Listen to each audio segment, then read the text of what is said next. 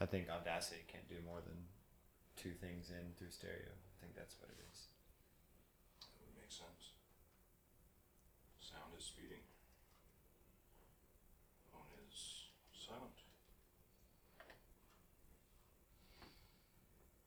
I need to put a timer up because I keep having to turn around to look. It's like, what? How much time do we have left?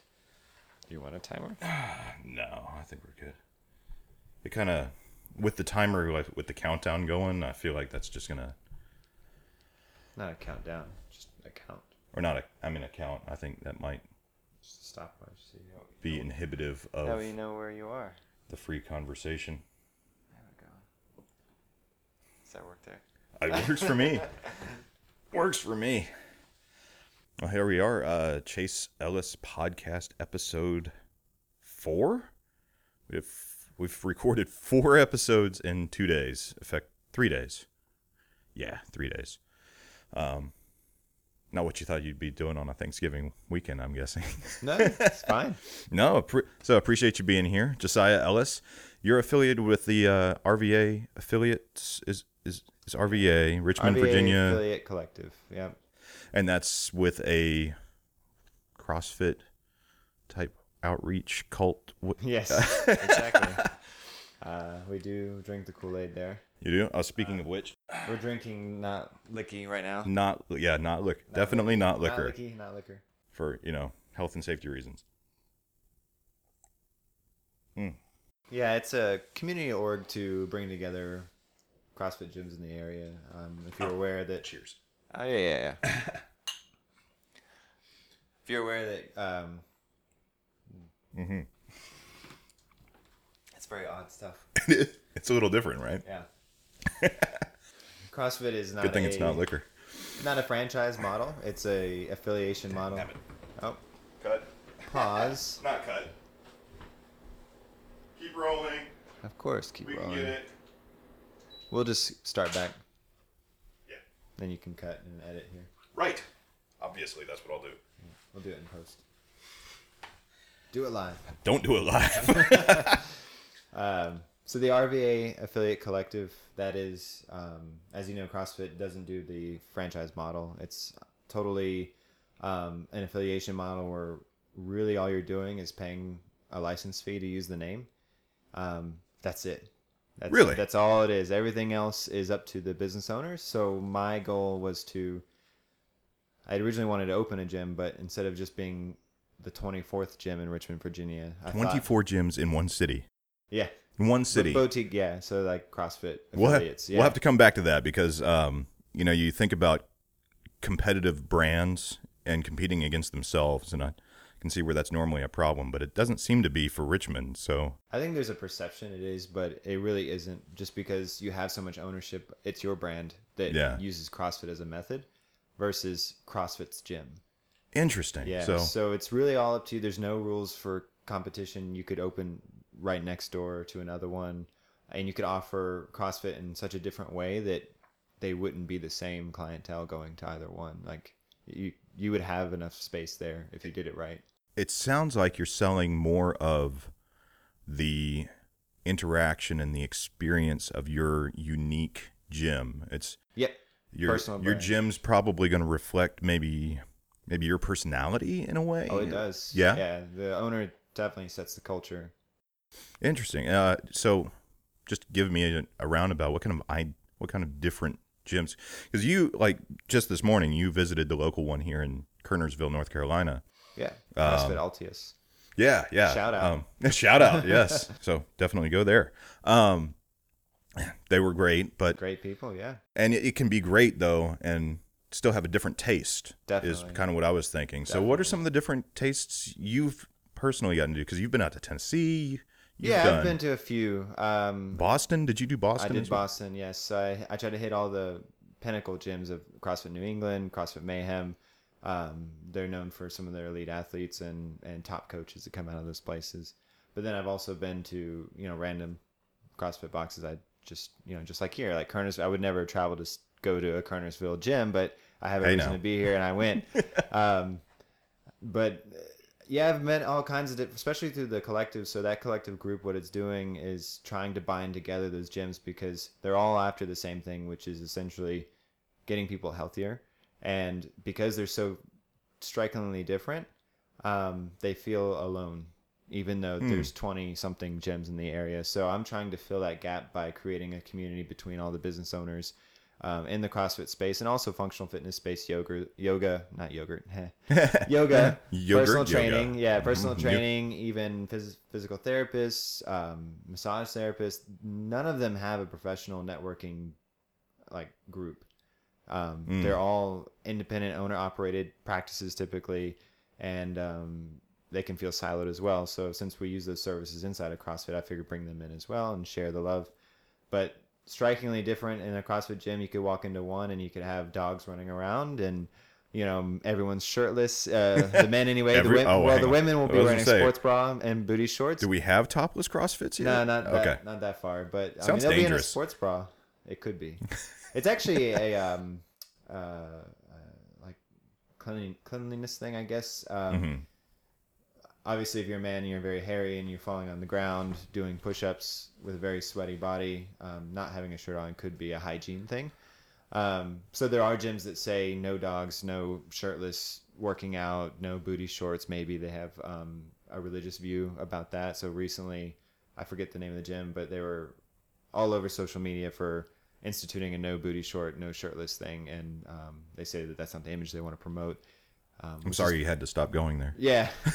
Yeah, which is totally cool because that's what's really cool about the affiliation model instead of a franchisee is you can do that in your gym. And if your local area or clientele support you, then you can continue being in business with those, whatever you want to institute inside your gym. Well, obviously within reason, within law, but on one spectrum, you might have the bro gym or you might have where it's all young people trying to, be super competitive. Then you might have another gym that's mostly middle-aged people coming in, just sweating and moving, trying to move a little bit better. And, it's really neat because you can take the CrossFit methodology and apply it to almost anybody in any way, shape, or form. But obviously some gym owners might, have a specific view of what they think it is. And that's the kind of clientele that will show up. And that's why there's always room for, I think, another CrossFit gym because I'm starting to coin the phrase in all of our collective meetings and everything is that there's plenty of sick people to go around. You're not competing against each other. I mean, look at the diabetes rate, look at all those things, all those unfortunate metabolic diseases that people are suffering. You just got to figure out a way to reach those people. Mm-hmm. And it doesn't have to be a perfect first step. I mean, right. Somebody could try CrossFit, find out it's not for them. But the thing is, by taking that initial step and it being made available to them relatively easily, relatively comfortably, as far as like personality type and fitting in with a different group, you're making it easier. You're eliminating the roadblocks between them and that first step. And I've always applauded that. That's one of the neat things about a hip. You can call it popcorn, you can call it selling out, whatever you want. Right. But if you're reaching tons of people and you're optimizing the impact of first step potential, that's that many people who they're that much more likely to take that second step. Yeah. So no, I think that's great. I feel the same way about New Year's resolution gyms. You see that all the time. It blows up. But you know what? Maybe 5 people stay on. Out of those 50,000 that sign up and then drop off, maybe 5 people stay on. And before you know it, they're doing like you. I mean, could be. And those people exist. And I believe there's always a way. The Globo Gym model of really low price memberships and selling to as many people as you can and not is that really a dodgeball reference? Globo Gym? It's maybe they use it. It's big in the CrossFit space because that's what we call it, like the 24-hour fitness, the Gold's Gym, all those Globo Gym. Gyms. Yeah. We're better than you, and we know it. Pretty much. And now watching that movie after getting into fitness, it's really funny because like the tight Under Armour shirts, all the attitudes, and then the average Joe's gym. It's really funny because I would say if you were to use that movie as like a CrossFit versus Globo Gym, you could say average Joe's is all the CrossFitters knowing what they're doing is the right thing and, loving each other in the process and working out and, Yeah, Do you have a Steve the Pirate? Yeah, no. There's some oddballs. There's some oddballs in there, and then you have the Global Gym that's all about financial takeover or whatever, right? If you wanted to use that as some sort of comparison, but the Global Gym model is only possible because it relies on people not to come in, and that is their intention. Because if everyone showed up who had a membership, they would have to shut down because they would be at capacity or over capacity, and unfortunately, well, yeah, it's cool. If someone needs a $10 membership and they know what to do in the gym, they can go in there and do it. The majority of people don't know what to do in a gym. They are walking around lost.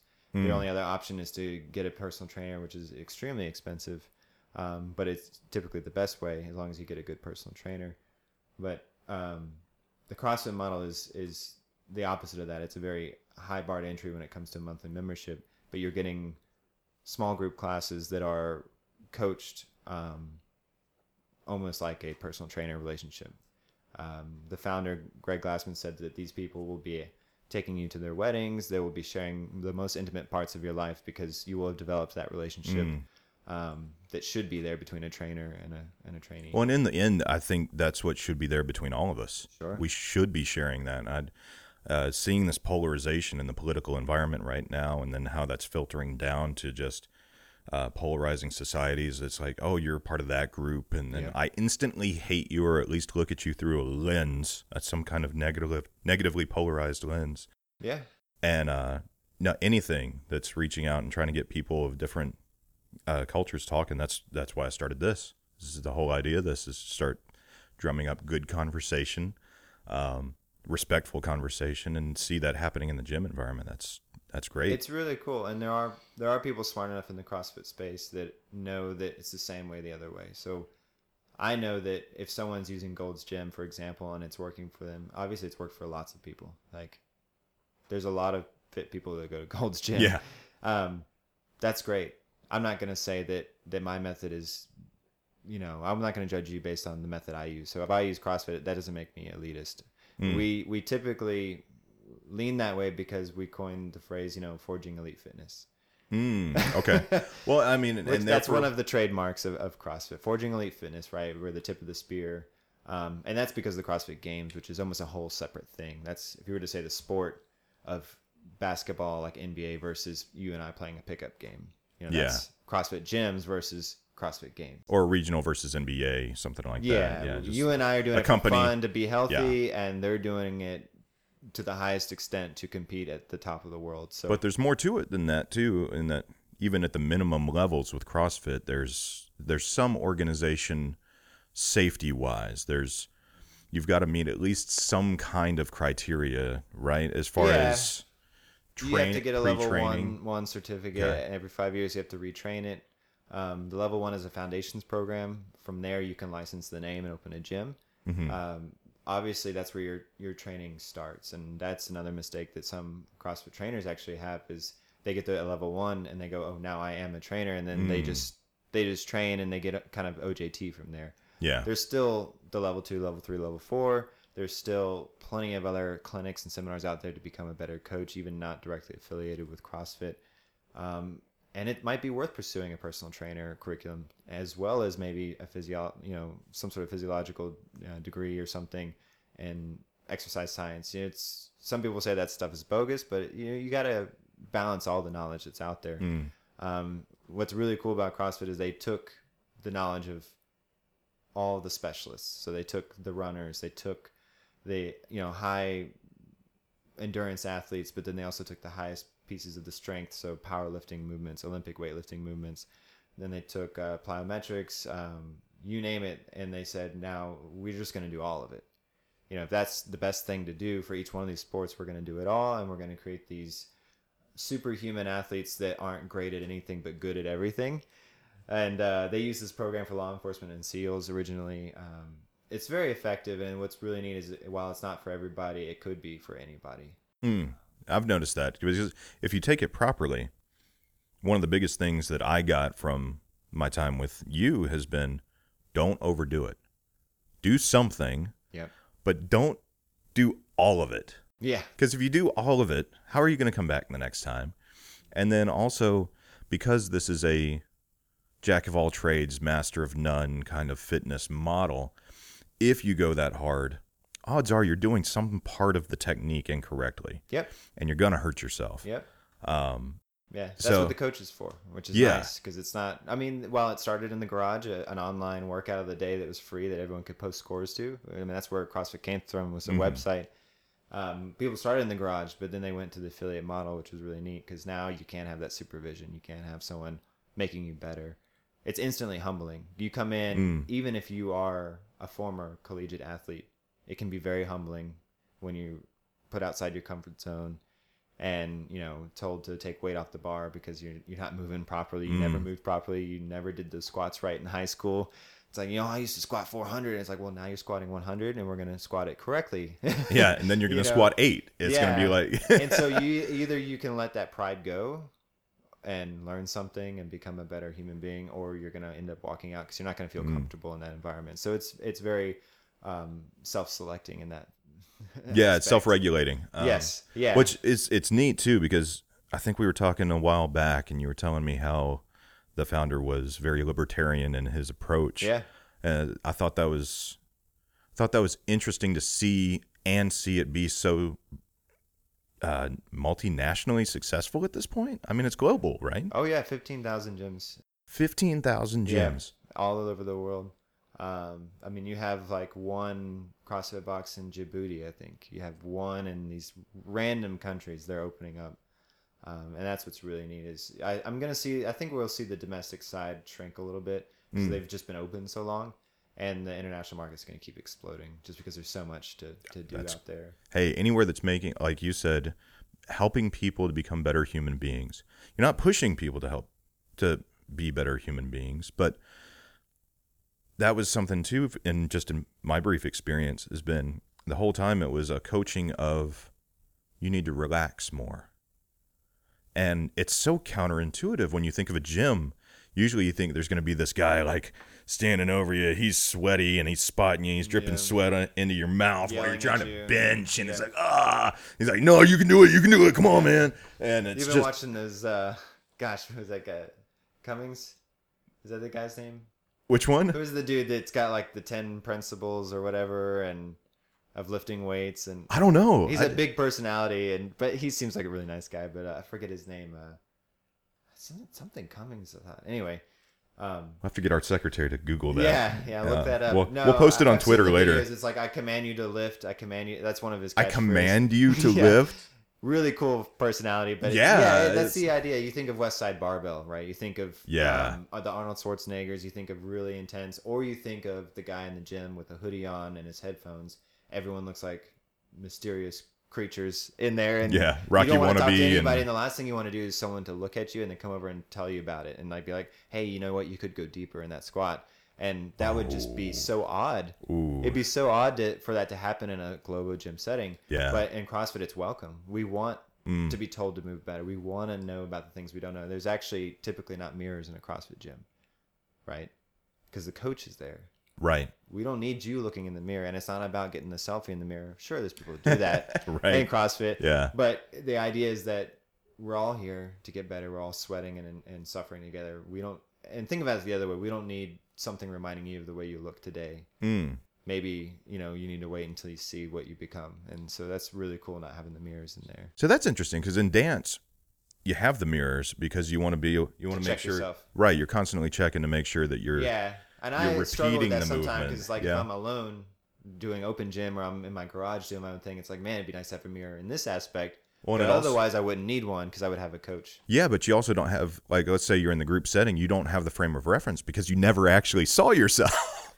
Yeah, that's why CrossFitters use video so much. I think it's so much selfie video is actually they're just trying to make sure that they know what they're doing. Yeah, the Instagram. I mean, you got to have stuff for the gram. Yeah, right. Yeah, and that's one thing. We'll do the Coach's Eye app, which is a really cool app on your phone. You can record it and you can do slow down and you can draw lines and stuff. That's useful. I think they use it for like sports and stuff. It's called Coach's Eye.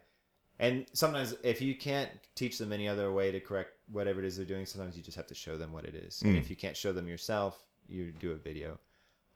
That's kind of the last resort, but you should be able to get them kind of where you want without having to do that. Now, to give some context too, I've known you for a while. I remember when you couldn't do one push-up. Yes, I remember too. Yeah. Sometimes it's. Does it push you? Sometimes it's it's coming. It's like tomorrow I won't be able to get one. No. You never know. Oh, They just disappear on you. It's just boom. Us tall Or not lanky boom. guys, Fizzle, yeah. they just go away sometimes. Yeah, I remember that. I remember struggling to get a 1 mile run fast enough so I could be shipped for basic training. Real quick, touching on that, something else I think is really neat is you've gotten all this knowledge in the last couple of years on CrossFit. You've dove in, become very active in it. It took other things too, like NASM's curriculum. I went into that for a while just to see what other people thought, Yeah, and you're doing that. You still have a full-time job. Mm-hmm. You have a family. You've got a wife and a stepdaughter, and you've got another job, which you do periodically, National Guard. Yep. So thank you for your service. Yeah, sure. Thank you for yours. Oh, thank you for the vacation. No, what are we supposed to say on that? It's don't thank me. Thank you, recruiter. There you go. No, it's thank you for your support. Isn't that the official Army I say response? thank you for yours if it's another veteran. Oh, that's what I've been saying as well. Because the still veterans learning. will come up to me all the time and say, "Well, thank you for service." I'm like, dude, you serve too. Like, I don't think we have to thank each other, but I don't think we do I'm either. gonna thank you back because that like. Honestly, I only did it so we'd have this conversation about it. So. Well, I am grateful. I used the veterans parking spot at Harris Teeter. Did you really? While I was here, just full disclosure. I do too. I drove in. I was like, all these specialty spots. Expecting children, have children, want to get rid of your children, handicapped because you smoke too much, handicapped because you ate too much, you name it, right? They all have a spot. What's the other one? Purple Heart. I like Employee that one. of the Month. Purple Heart. I like that one. And the veteran one, it's like Purple. I like the Purple Heart one. I feel like if anyone deserves a spot, it's that one. But there's so many. Yeah, Employee of the Month. Police. You've got the sometimes LEO. Police are fine. Yeah. And like the average dude is just parking in the back. Yeah. It's like, or even lady, it's like parking in the back. It's like, why do all these people need to have a spot up front? I just want, because it was a lot more free in Colorado Springs, which is, I was stationed out in Carson, so we had a lot of, it was just, honestly, that's a college and military town only. There was nothing else there back in between 03 and 05. But they were so lenient about motorcycle parking. Yeah. We were all, like at the movie theater, we were all parked up on in here. The spot rule is, there's no regulation on motorcycle parking, apparently. They can park anywhere. Well, it doesn't matter. They can park in no spots that don't exist. They can take a normal spot and park all the way in, so you almost pull in and then realize there's a motorcycle there. That's just an idiot because he's going to get his bike run over. They can do all those things. Yeah, so that's the other. Always park to the entering side of your parking spot. Golly. Yeah, same thing with the smart cars. They pull all the way in and you can't see them if there's two SUVs. You should really be able to park two of those there. But that's not as it's a lot more frowned upon out here to park a motorcycle up there. Like I see people parking the basket buffer area and the painted stuff, but I don't see anybody park like we would get if there were the movie posters, you know what I'm talking about, outside the theater. Yeah, park like we had all of our bikes lined up on there. Yeah. And I would love to see that marked and veterans only. I mean, if you're gonna have veterans, you got to have the trike spot because you got the guys that just are at the point they can't ride anymore on two wheels, and then. But I get it. I guess that if you own your business and you want to have veteran parking, that's awesome. Well, it's also signaling what. Or if you want to have expecting mothers or current mothers or want to be a mother, whatever, right? All those different things. That's cool and all, I guess. I'm all for all of those. It's just where's the guy with too much student debt parking spot? Right. Well, clearly he needs to run a little bit faster. Where does that guy go? But the other aspect of that too is like, it's just an interesting play in this world as everyone seems to be getting their own parking spot. And I feel like that could be extrapolated into some sort of, well, that's the time we live in type conversation. So I'm going to say that all the CrossFit guys' parking spots and gals needs to be in the furthest back. But you start a timer. Yeah. And you just track your improvement across time getting to the entrance of the grocery store. What was that show Supermarket sweep. That is a sweep. CrossFitter's delight. They should do a Whole Foods sweep. Because we can't live without our Whole Foods. Can't we put that in the CrossFit games? We should petition for that. Yeah, supermarket sweep. Supermarket sweep. CrossFit, and it's however many. What do we eat? Chicken breasts and sweet potatoes for time. Can you? Oh yeah, there you go. Extra points for the coffee because we love our coffee. Mm-hmm. Yeah. No, or kombucha. I guess that would be kombucha. That's kombucha. Yeah. Who can brew kombucha the fastest?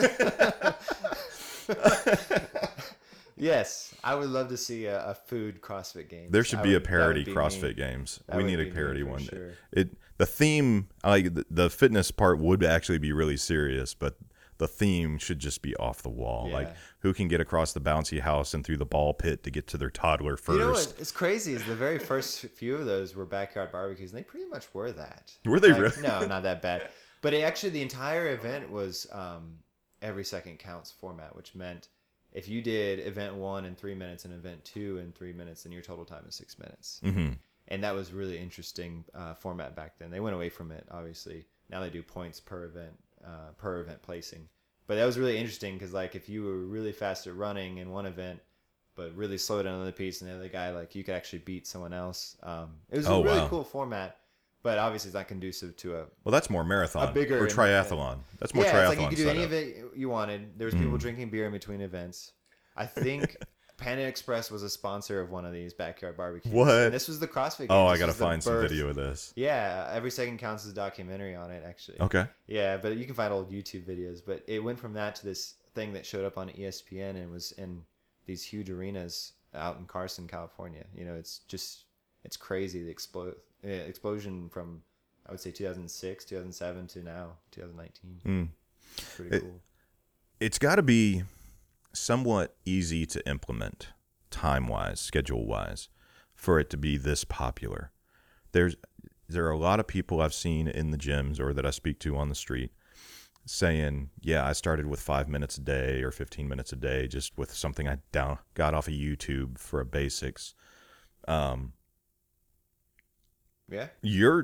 Like I said, you're doing the full-time family, full-time job, National Guard, you've been deployed, and yet somehow you're still involved at a full-time job level with CrossFit from what I'm seeing. Try to be. How are you making that happen? What is your scheduling process look like? And I'm going to quote the other prophet of CrossFit, which is Ben Bergeron. No, okay. Anyway, there's no clergy. But do they wear robes yet? If they were, Greg Glassman, obviously the father, the founder. And then you have all these really awesome coaches that have pioneered almost their own specialty inside of the space. So you have like the Ben Bergerons and of the world, Jason Khalipa as well. So Ben loves to say, and I forget which book, it might have actually been by the same name, First Things First, right? Putting important things first, essentially. Well, you're putting it first, but you're still, like, when I look at the block of the totality of what you do with this and that and this and that, it's, I mean, you get the important things in first, but do you think it makes you, being more fit, does that make you more efficient in your thought process for scheduling the things too? Is it kind of a positive feedback loop in that regard? It can be. It can be in the sense that if it's important to you, you will prioritize it and you'll make sure it happens. Now, what you might not see is I will let some other things slip. And it's not like I run a perfect schedule between all those things every day. There's things that get double booked. There's things that I miss all the time. And even sometimes I'll miss a workout, right? If I've prioritized, say, recording a podcast for my group and it would overlap, then I just don't work out that day. Or I get up and do it before I start my day. I rearrange my schedule to make it work, depending on how important it is for me to hit that workout or do the podcast. I guess, some people aren't good at scheduling and they're very fit. Like, I can think of some really fit people that are just terrible at scheduling, but they put getting fit as very important, so they always seem to hit that. It's just that they will let it at the expense of other things, because you can't have something that's really important without having things that aren't, right? That's fair. And so there's some things that aren't going to be that important. Yeah. Maybe it's not cleaning your house that day. Maybe it's this other thing you have to give. Maybe it's traveling. Maybe it's seeing family. Maybe it is getting that promotion at work, putting in the extra hours for that. You can't. You put in the bare minimum maybe in some places. And I think some people can be really good husbands and fathers, but be really bad employees, and vice versa. They can be great employees, but just not have it at home. Yeah, and I think a lot of people treat schedules like some form of constraint or a prison. It can be, yeah. Yeah, I think they tyrannize themselves. It's I think it's like we punish themselves if they don't hit their schedule, and that's the mistake too. Right? And I think in the scheduling process, if you leave a little, like, be realistic with yourself and negotiate with yourself as if you're two separate people trying to talk each other into doing the good thing, right? It's like definitely. It's like if you're working with your boss, or if you're a boss at work and you're working with an employee, it's like, I need you to come in on Sunday. I don't just say you have to come in on Sunday, right? I should figure out some way that we can find a way that you'd want to be there on Sunday, or at least make it amenable. Yeah, maybe they would show up as well. It's like, you got to come in on Sunday, but I'll give you Monday, Tuesday off. Yeah. Not something over the top. You don't buy it, but you also say, this seems fair, and you work out with it. But you got to do it with yourself. You got to say, hey, Chase, what do you think is fair? Well, you know what? I'm going to work out for 3 hours, and then I'm going to sit and watch TV for another 4, just as a payoff for it. Yeah, but that's what you need to do. And then you just adjust it. Yeah. But I think the idea, and this is why I stayed away from it for so long, was I would build myself such a rigid framework that if it wasn't perfect, then not only did I fail and not want to do it again, but I didn't get any of it done. I didn't leave any room for the human side of me to actually grow as a person, really. Yeah, like if you were to put your wants and needs into a computer to schedule it for you, it would be very difficult, because it would see it as, you have these hours and I can block out each of these hours. And I think that's how we approach scheduling, is almost in a robotic computer sense, because we see from 9 to 10 available, and we think, well, if we fill that, we're being efficient with our time. Yeah, that's how I feel. Yeah. And if we don't hit everything and we had to bleed over, then we're not being efficient. But that's how people, give up on diets. Right? Yeah. If they don't hit their meal, then they think their whole day is shot, so they continue to do things that don't help their situation. Like, oh, I already ate whatever today, so I'm going to continue eating bad, because now it's just a cheat day. Yeah, because this day is ruined. Yeah. When really you're only one meal away from being on track. And you're making it harder for the next day to get back on track. You are. Because we know sugar's addictive at this point. And yeah, it is. But you're mentally just punishing yourself. So same with your scheduling. So you take away food and you say, well, I schedule, when I do my schedule, I, have these same kind of feelings as just like being on a diet. And yet there is no addiction there for sugar. There is no substance there. It's the way that you're approaching the routine. Yeah, that's something you and I talked about a while back, was getting past the idea of using food as a reward system. Well, definitely, yeah. Yeah. If you have any tricks on it? Yeah. If you want something, have it. If you've been putting in the work. In this book, I think it's Atomic Habits by James Clear, he talks about voting for the things you want. So think of an election. It doesn't require you to be 100% to win. It just has to be 51, right? Right, in an election. And the same thing is for, you vote for the person you want to be every day. Multiple times. We make, I forget the figure, thousands of decisions in a day. And sometimes we get into just decision fatigue. But outside of that, you have multiple chances to vote for yourself every day or vote for the person you want yourself to become. So if you cast a vote every day and you say, oh, I want, like today, we ordered pizza and I ate it. CrossFit eat pizza. We love pizza. We love beer. Sometimes we'll do both right afterwards. So sometimes it goes right against the nutrition advice, but we're human and we like to indulge and we like to enjoy these things in moderation. And I'm voting for maybe not the person I want to be today with that decision. Like, hey, pizza, that's one vote for the side I don't want to be. But I've worked out today and I worked out yesterday, so I cast 2 votes definitely on those decisions already. So I'm actually winning. Yeah. Because I'm 2-1. Yeah. Well, and you're to your point, you're putting in the work. Yeah. You're putting in the work. I'm voting more for the person I want to be than not, so I'm going to get there. It's just going to take longer. And I think a lot of people get hung up on that idea too, as far as I didn't vote for the person I wanted to be enough throughout the day. Why bother today? But you're not measuring yourself against who everybody else is. Exactly. You should be measuring yourself against who you were before you made the decision to head in the right direction. Yeah. And I think each good decision, you can look back and say, well, I screwed up. I'm a failure. But compared to the guy you were before you were choosing to be better, or at least choosing not to willingly get worse. And I think, I mean, that's how I get this big. I was, a year and a half ago, I was under 200, and now I'm back. It's like, it was a positive feedback loop of just wrong decision, making it easier to make 2 more wrong decisions, and then you just fall off the cliff. But I also know, because I was able to cut more weight than I have on me now, it goes the other way too. One good decision today makes it that little bit easier. Well, it's compounding. Mm-hmm. Right? Exactly. It's like compounding interest towards, what you want, towards the positive. Yeah.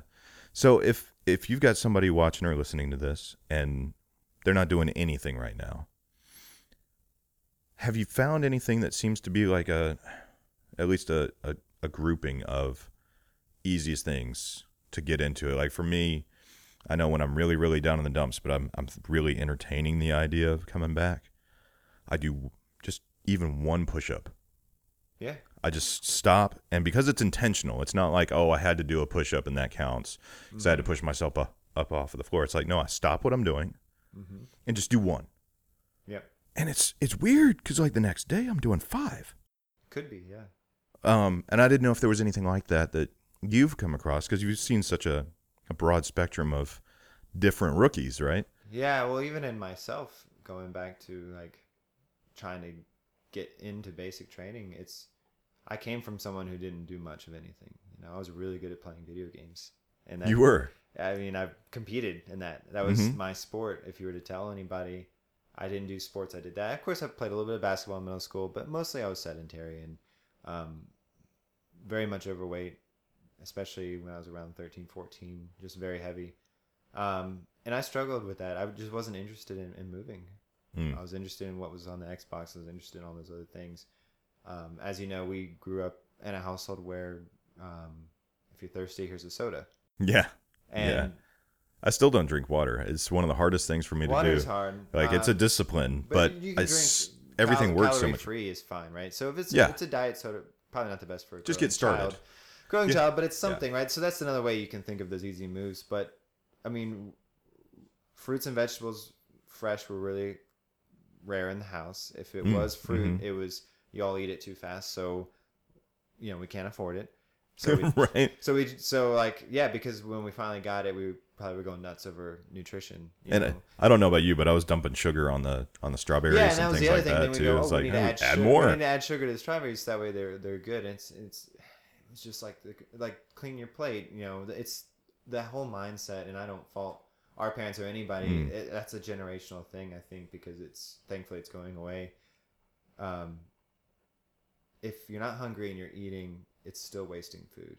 So the argument of you don't want to waste it, starving people in China, that whole game that a lot of parents played, you feel guilty leaving food on the table, but you feel guilty because you know you shouldn't be eating it.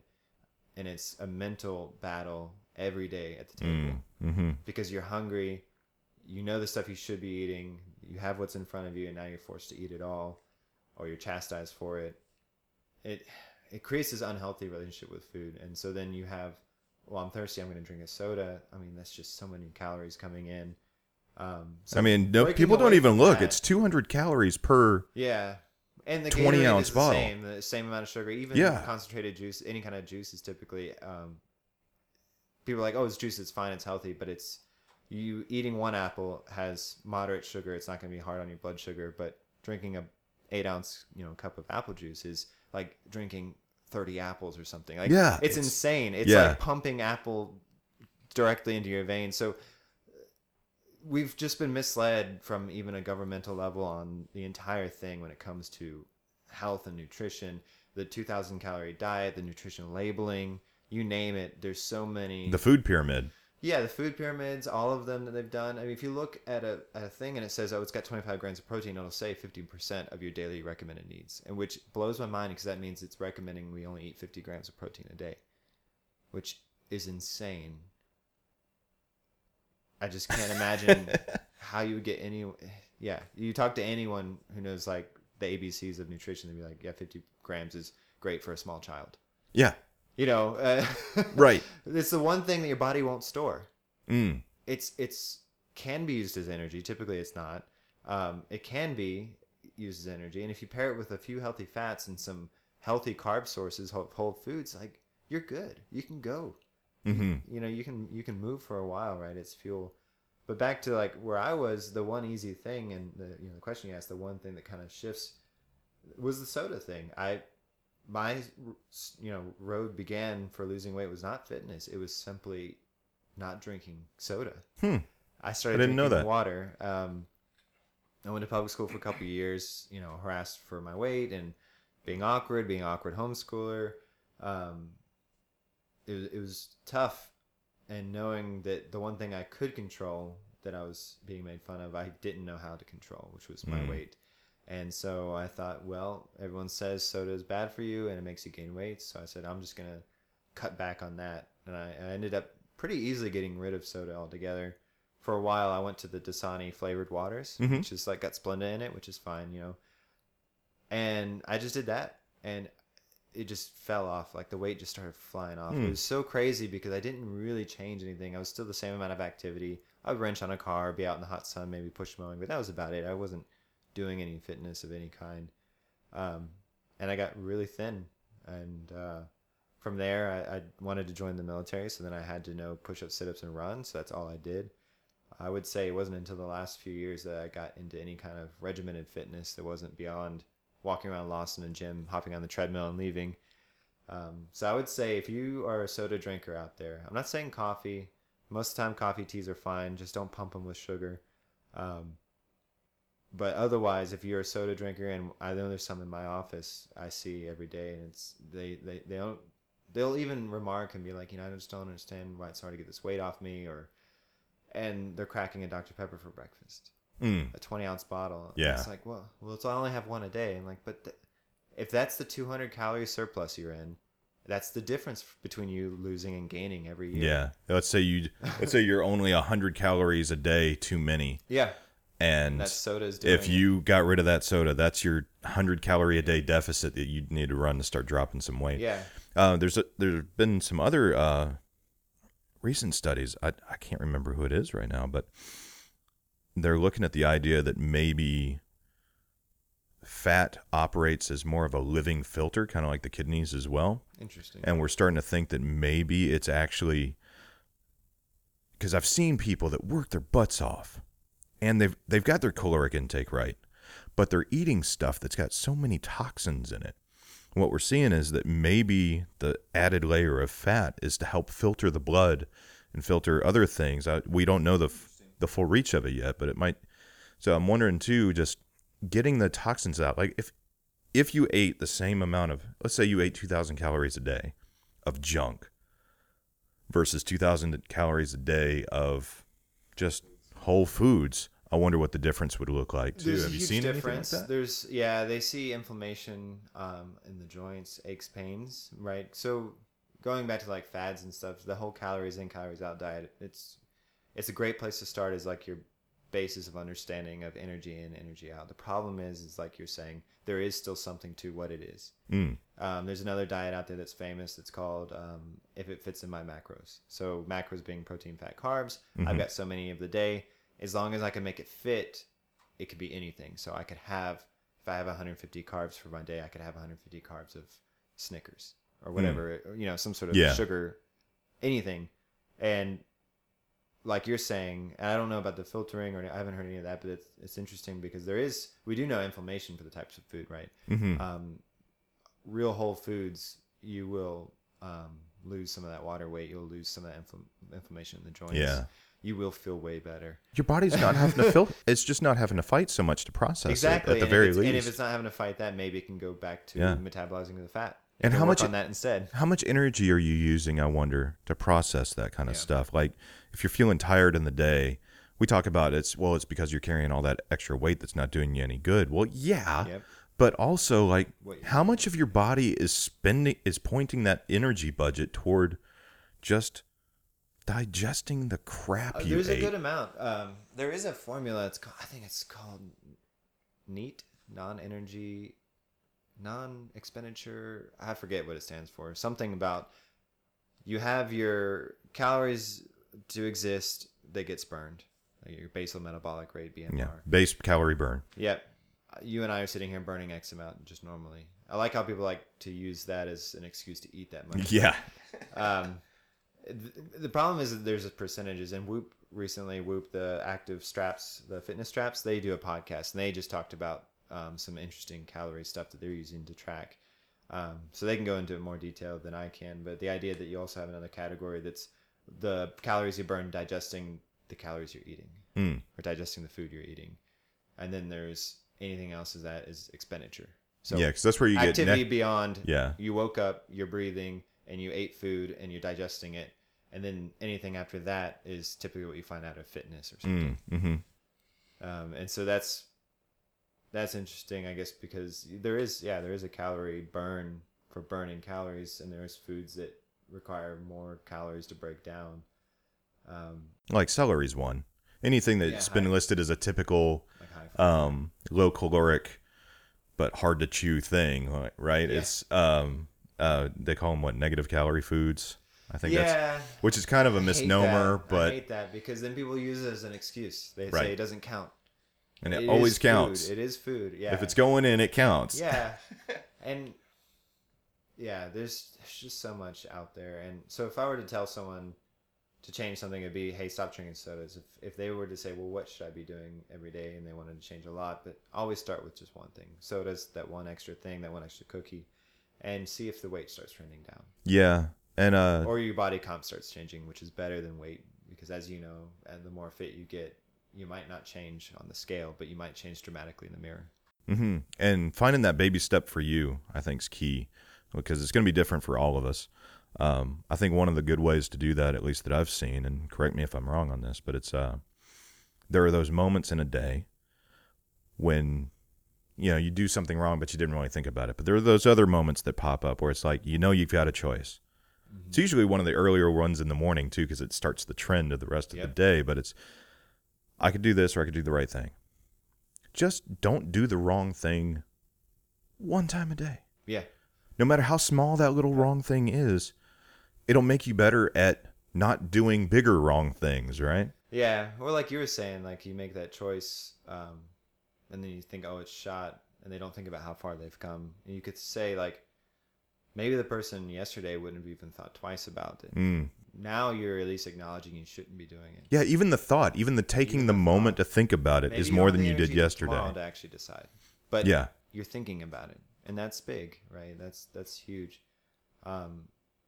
There's so many things that you can just start taking that mental shift on. Don't punish yourself. That just makes it worse. Because then if you feel bad, some people out of depression eat, right? So it just continues a vicious cycle. And it takes you just deeper down. Yeah. Mm-hmm. Yeah. No, definitely. And people are important. We need good people. We need really compassionate, really feeling people, which I think a lot of times those are the people that are the ones that spiral down easier because they're maybe more sensitive to even their own punishment of themselves or their own failure. Yeah, I mean, I struggle with that a lot before. Yeah, because you've been, you're a musician too. You span the gamut here. Well, just voting for the like I said, that to me that's the easiest way to think about it. I just want to continue trying to vote for the person I want to be, more so than voting for the person I don't want to be, and that requires some goals. Sometimes you just need to set goals and forget about them because it's not about obtaining the goal; it's about getting there or learning how to set a goal. Yeah, just learning how to learn how to set a goal. I at least made a goal, but it's the journey. So I would encourage anybody who wants to get better, feel better, reach out to anybody that's what they do for a living. It's a lot. Start there. Yeah, It's because very important to have somebody to work with, I think. And you have to stop justifying not doing it because of cost or whatever the excuse is, because it's never going to cost you as much as it does later, whether it's in life, quality of health. You might live for 5 years on dialysis or something, right?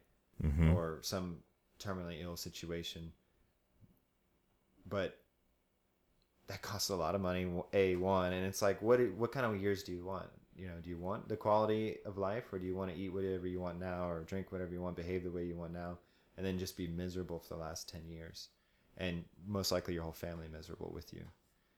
I think it's very important to put away the excuse of money, because what you spend money on is what's important as well. And so when you go back to making time in your schedule, you don't want to waste the money either. So if you're spending time and money on something, it's obviously very important to you. And sometimes that's what it requires to kind of kickstart you, is to put down $200 a month for something that votes for the person you want to be. Yeah, setting a specific goal, realistic, stretching kind of goal, something that's going to make you reach a little bit. Definitely, but pick a day, put it on a calendar and say, by this day, I'm going to be able to do one push-up. Yep. Or I'll have done one push-up between this time period. You know, what it can be stupid small. I think that's what a lot of people don't realize. That's what I think it was Carl Jung said. People can't see God because they don't look low enough. And the idea is that you can do something divine. Everybody's capable of doing something divine. But maybe they're just not thinking small and simple enough. Maybe they're not getting to that basic baby step level. And that's where you start. You have to start there. Yeah, definitely. And maybe it's not, by tomorrow I'm going to start eating better and I'm going to work out, right? Maybe tomorrow is just simply I'm going to do one push-up, or tomorrow is I'm going to not have 5 sodas, I'm going to have 4. Yeah. So yeah, just be less bad. Yeah, right? Be less bad, and then like don't overwhelm yourself. Like know that it's hard to break habits. Many it's people really all you're doing is you're setting habits, and the cold turkey reset. mentality. Yeah, you got to reset it, and that's what the New Year's resolution is the whole idea of I'm going to immediately all of a sudden next year, start doing things differently. And why wait until next year? First of all, yeah, and if you really think about it too, it's like that's basically saying on December 31st, I'm the person that never goes to a gym, and on January 1st, I am the person that regularly goes to a gym. Yep. It's two different. You're really going to change from. It's a whole different person who goes to the gym every day. Yeah, it's an unrealistic expectation. I don't think they realize that that's what they're saying, is that I'm not someone and then I'm going to January 1st be someone. I think they are probably saying, I want to be someone on January 1st. And it's really interesting, that mindset shift is, you could say, all right, tomorrow I'm going to go running. It's raining tomorrow, or whatever it is. You wake up tomorrow, it's raining. That could keep you from doing it. You need to be saying, I am the person who runs in the rain. I am the person who says no to that donut. I am that person. Not I want to be that person. I should be. I could be. You have to define yourself every day as the person you want to be mentally, and then it makes it easier in those tough choices when you're at work. Someone brings in the donuts, whatever. That happens all the time. In IT, all the time. Especially in IT, there's always food, and it's this compelling feeling of I don't want it to go to waste. So it goes back to the I'm not hungry. It's wasting it anyway. I am the type of person that if there's donuts in the office, I don't have to have one. Now, if you want to have one, have one. Yeah. Have one, and then... Because you're going to have 4 later if you don't. Exactly, right? So that's the other spiral. But have one, and then don't base it on what you've done. Don't say like, oh, I did enough, so now I can have one. If you want to have one, but then correct it on the next one, right? Get the next meal as a salad. Don't skip. Don't punish yourself. Just be like, I'm going to vote for the person that I want to be on the next decision. This decision, I know this isn't going towards it. Acknowledge it. This is not getting me to my goal. But I want to take a break. I want to have it, right? I'm going to put a pause on it for a second, enjoy this donut and talk to my friends at work, and then I'm going to vote more times afterwards. Because you can look back on your decisions throughout the day and say, in that moment, was I the person I would have voted for? Yeah. It's a really cool way to think about it. I thought so. Yeah. I love that book. Atomic Habits, if you really want to get deep on, not deep, I guess, but if you really want to understand how to set habits, which Pragmatically, it sounds like a good it utilitarian is, and it tool. goes back to the whole, that's how we do anything, is routines and habits. That's why we feel compelled to do A versus B. So much of that has to do with our daily routine and our scheduling and what's important. But then there's also, it talks about the aggregation of marginal gains, the idea of 1% better is all it takes to be 37 times better at the end of the year versus less than 1%, right? Right. Then you Right. you go down. Yeah, So, or a 100th% each day. I just can't doesn't iterate take that much. enough. Like, Yeah. no matter how lowly positive it is, it's more positive than it was. Yep.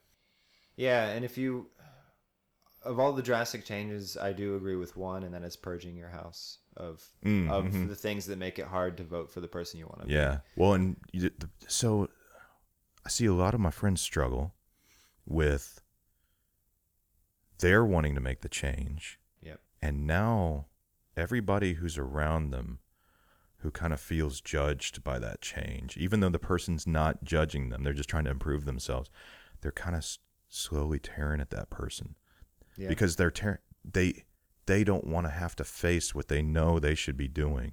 Yeah. And when that person struggles, they might also think that the people who are bringing in the stuff they're trying to stay away from is making it harder. Or they're becoming, I know when I was really pushing and when Heather would do something that was not in line with the aim, I started seeing her as an enemy.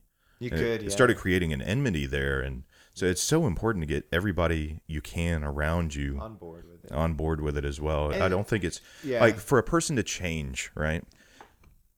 When you change, you're not just changing. It's not just you who's affected by it. It's everybody around you. Yeah. And they need to be at least prepared for it and hopefully on board and if they're with it. good friends and family, they'll stick around for it. If you think of it, and I'm not saying anyone who has whatever issues, eating too much or eating the wrong things is like a drug addict, but there's a reason why interventions do work at times. Everyone has to support it. Of course, that's everyone kind of surprising the person and asking them to change, but yeah, that's a shock factor thing. The shock factor. But the idea like, that hey, this is really it does serious. take a support system, especially if you struggled with it for a long time. Imagine how many years of reinforcement of a person you are who does those things, right? And now you got to switch that. And you might have groups of friends you don't see anymore because it's too difficult to see them and also vote for the person you want to be. And that could be anything from like going out and drinking to maybe they're a bad influence in some other way. Maybe it's they have an attitude you don't want to have, but you have it around them. The way you talk about people maybe around them is also toxic. So there's all kinds of reasons, but you got to get everyone on board. And even if you don't, you also have to, and this is tough, you have to be brave enough to say, screw them. I don't care if I'm alone because I know this is what I need to do. It's a sacrifice. What I need to be the best I can be. It's undoubtedly a sacrifice. And I think people don't realize that when they do the New Year's resolution. No, they don't. And the moment of sacrifice comes up, they just don't do it. But if they had just taken that extra second to prepare, saying, look, it's not just the sacrifice of time or the money to join the gym. It's going to be a sacrifice that I don't even know I'm going to have to make. Yeah. Right? You're preparing for that unknown sacrifice of change. Yeah, you're changing everything about your daily habit and your daily routine. Yeah, you might be able to do it alone. You might be that iron will person that can do it by themselves, but that's the exception. Yeah. The vast majority of people out there don't do it alone. Yeah. It at least makes it easier. And who cares if it's easier, right? Yeah. That's true. And I think a good way to do that is rather than maybe getting rid of friends, if you can start making good friends along the way. And I think that's what CrossFit's really pulling off better than anything else out there. If I wanted to find a resource, I know we need to start wrapping things up because we're running out of time here, but a resource for local CrossFit gyms, something that you would recommend to just a website or anything where I'm curious. I just want to go meet somebody, or Yeah. how should I start? Where should I go? Hit Google Maps, type in CrossFit, see what pops up. As we said earlier, they can all be strikingly different. I would say if you don't have a good vibe, try another one first before you just say it wasn't for me. Maybe it's not for you. Maybe an Orange Theory or Soul Cycle or something else is for you, and that's great. Maybe you'll graduate to CrossFit at some point too and realize, you got bored of one thing, now you want to try something else. I would say just start. Whatever it is, just start. If you're not ready to step out, make the commitments, definitely purge your house, get the nutrition in order, because that's most of it. It's working out is, some people they say that's the hard part and they never get the nutrition in line. That really is the harder part. If you can get their nutrition right, you can get away with very little exercise. Of course it helps, it speeds it up, but purge the house, make sure your family members on board that you're going to be getting rid of their Cinnamon Toast Crunch or whatever it is. It has to be on board, because if it's in the house, you'll find it. And that's the thing. It's when I go and visit and stuff and say to our parents, they have all kinds of stuff in there, and I start grabbing it and eating it because it's there. I don't typically eat it, so it's like, oh, I haven't had this in a while, and I know that, and I accept that when I travel. I know that's how I'll be, because that's my personality. But when I go back home and we shop, we can't put certain things in the house. Otherwise we demolish it, right? Yeah. And it's like, no one's ever like ate a whole bunch of broccoli and then driven down the street to pick up another thing of broccoli, but they've done that for like certain types of drinks or candy or whatever, or ice cream. They'll go nuts of that stuff. So I try not to put that stuff in the house. There's some things now I can get away with and be okay. I can say no to it. But at the very beginning, it's all about making it so incredibly easy to do the right thing. Easier to do the right thing than it is to do the harder thing. So if you have to get in your car and drive for that thing, and you do, then you probably needed it. Maybe you did probably need it. Yeah. But otherwise, like, you probably won't do it, because humans are inherently lazy, and like, well, I'll just grab this healthy thing because it's here. Yeah, there's nothing wrong with setting yourself up for success as if you are a pathetic individual that wants to screw up. Yeah, like put every safeguard in place, right? Make it so stupid easy to grab the right thing, do the right thing. And then you won't be just burdened with decisions. Think, if your house is full of a bunch of stuff you shouldn't be eating, you have to decide every time you get the hint of eating. You have to make a decision every time, and it has to be the difference between the person you want to be and not. But if you get that stuff out of there, you don't have to make those decisions every day, or at least not as much. And then it's just that much easier when those choices come up, you can make the right choice. And I think we're just burdened with fast food everywhere. It's really easy to make the wrong vote, and having your house in order is key, as well as your schedule. Go to bed, put your phone away. The blue light will keep you up. Get it on do not disturb mode, or whatever you got to do to not let it distract you in bed, and sleep for 8 hours. Wake up, start the day off with the most important things first, and then the rest of the day is bonus. Yeah, great advice. Really appreciate you being here. I know you got to get on the road. If somebody in the Virginia area wants to come visit your CrossFit gym, where they can find you and hang out with you, can I ask you where you attend? Is that just weird? Well, I got my garage set up now. I've been doing that a lot. I really enjoy having that. Once again, it's easy to go in the garage and work out versus driving down the street sometimes. Yeah. So I'm the same way. I set my life up, so I put a gym in there because I just wanted everything as easy as possible to do it. But yeah, I also at Fit Factory, I work out at Fit Factory every now and then. They're a CrossFit gym right near that house, which is nice. And that's out in Chesterfield area? Yeah, Chesterfield. Okay. Yep. But also just hit me up on Instagram at the RVA Affiliate Collective. And I can put you in contact with any gym that's close to you, hopefully, and tell you a little bit about what they do, their specialty, kind of how they run, what the feel of their gym is. That's what I've been doing, is getting to know everybody in the area. And I wouldn't say don't go to anyone that I've met so far. They're all just been... That's cool. They've all just been great, but they all are different. So I might say This might this suit your might be more of personality what a you little like. bit. Oh, Yeah. you really like rowing. Well, this guy was also a rowing instructor. Okay. So you'll get that as a bonus with CrossFit. Nice. Yeah. So Yeah. it's more about the specialty stuff that people are interested in. And when in doubt, there's always somebody in a room talking about how they do CrossFit. So just ask that person, right? Yeah, you got to It's watch usually- out for the vegan CrossFitters. Oh yeah, because They never they don't shut know. I thought you were going to tell me they have no idea which one to say first. No, they just don't. They got so much to say. No, yeah, that's the joke, and we know it, and we love it because they created something that created fanatics, and we are fanatically trying to make you healthy. Yeah. Well, and you're genuinely making the world better, and that's if there's any one thing to be fanatical about, do that. Yeah. Do that, and I applaud you for doing it. Yeah, So. it's my passion. That's it's very important to me. It worked for my life, and just trying to infect others now. Well, thanks for being here. I'm going to let you get on the road. I know I think I heard a trunk close with your gear just a minute ago. So the family's waiting to go, but it's been great having you. And we'll post some links on the site when we post this up, and just have some references. Maybe we'll find some of those things that we couldn't quite remember and fit those in too. So, well, I appreciate it. Thank you. Looking forward to it. Oh, and your podcast, real quick. Oh yeah, you're doing podcasts for other people. RVA Affiliate Collective podcast. Yep. Perfect. 6 episodes in, so check it out. Oh, I'm catching up then. This is number 4. Yeah. Yes.